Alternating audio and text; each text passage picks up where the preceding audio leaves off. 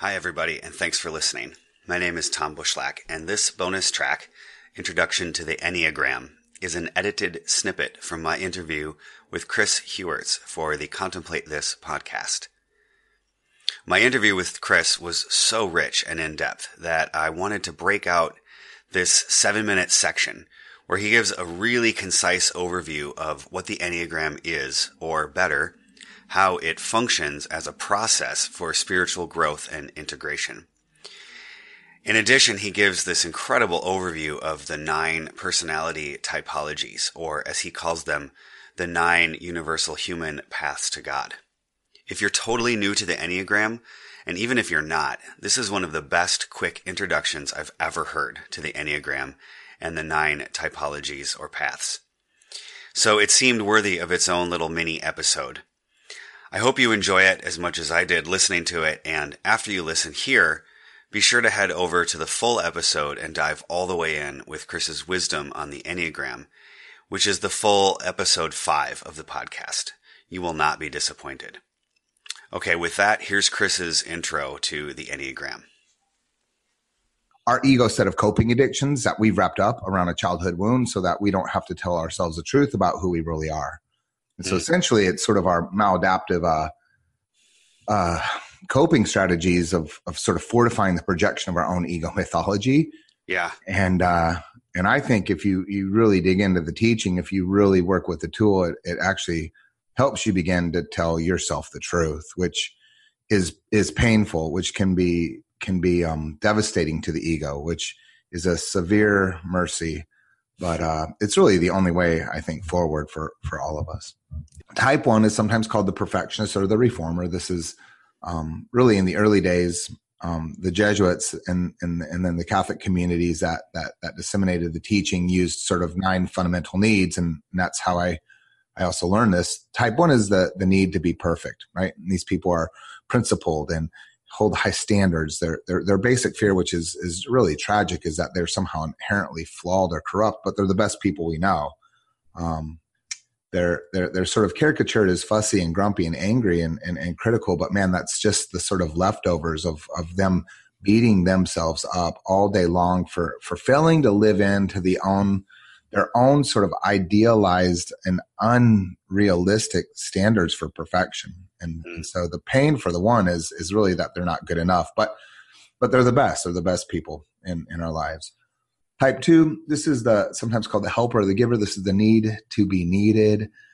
This is the really nurturing embrace of the Enneagram. This is the person who knows your needs before you know them. This is the person who gives himself away at their own expense. And so the caricature of pride is an unfortunate one because it's really more self-abnegation. It's really sort of the giving tree of the Enneagram. Just take this, and I'm going to convince myself that I'm happy. But at the end of the day, when I've given it all away and I'm left with myself, I'm actually deeply sad. And so the fear there is really more along the lines of not being loved for who they are because they love everyone else so well. Type 3 is sometimes called the performer or the achiever. This is the need to succeed. And this is the empty heart of the Enneagram. This is the person who mistakes recognition and affirmation as love. And so they chase that sort of external validation their whole lives to be seen rather than pressing into their own true value, recognizing it and seeing themselves for who they are. They're sometimes quietly competitive. These people will accomplish quite a bit. And that drive really comes from, truthfully, an ache to love and an ache to be loved. Type 4 is the individualist or sometimes the romantic. This is the need to be unique, and 4s are painfully misunderstood and really, I think, the most sort of mistreated in all the Enneagram literature.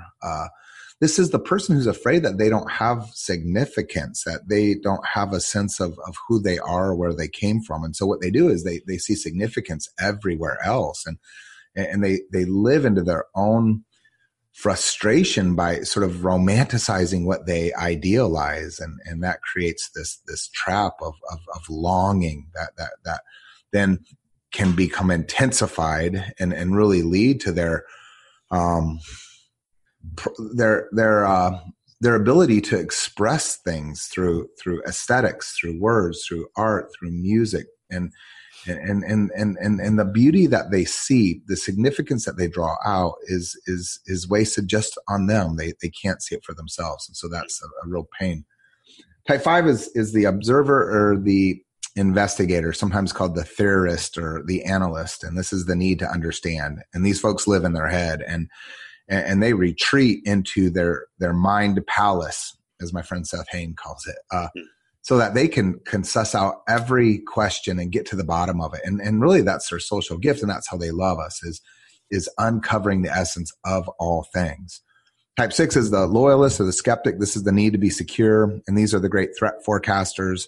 These people are contingency planners. They sadly doubt themselves, second guess themselves, and they double down on that as a way of trying to protect everyone else by creating stability and security in our lives. And so they're incredible friends.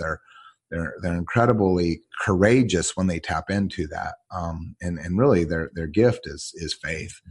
Type 7 is the enthusiast. This is the need to avoid pain. These folks are ridiculous. They're winsome. They're charming. They're playful. They trick us because we think they're heart center, but they actually are one of the two anomalies of the Enneagram. They don't have a direct connection to that feeling center.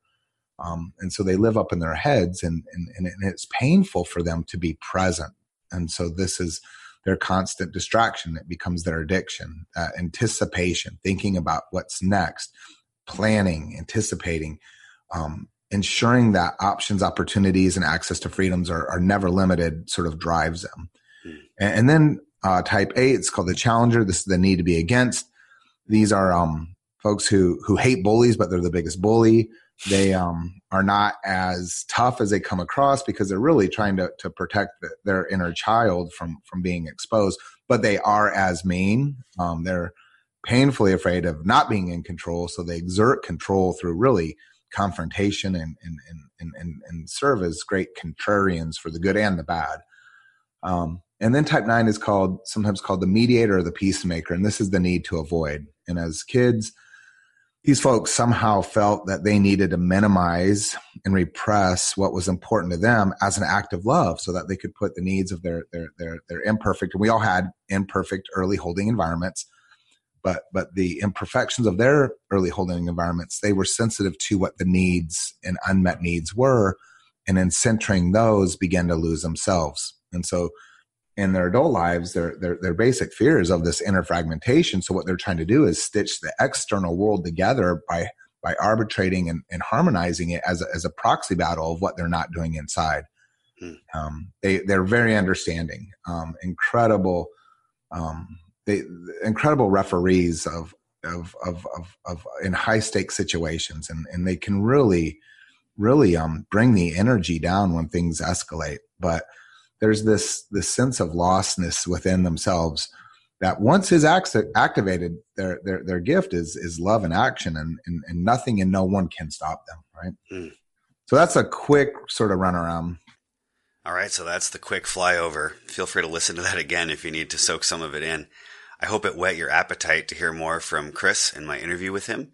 And if you're looking for more information and resources on the Enneagram, you can also head over to the show notes page, which is at thomasjbushlack.com/episode 5. That's episode and the number 5 with no spaces, where you can see the Enneagram diagram visually, as well as more resources on this ancient deposit of spiritual wisdom.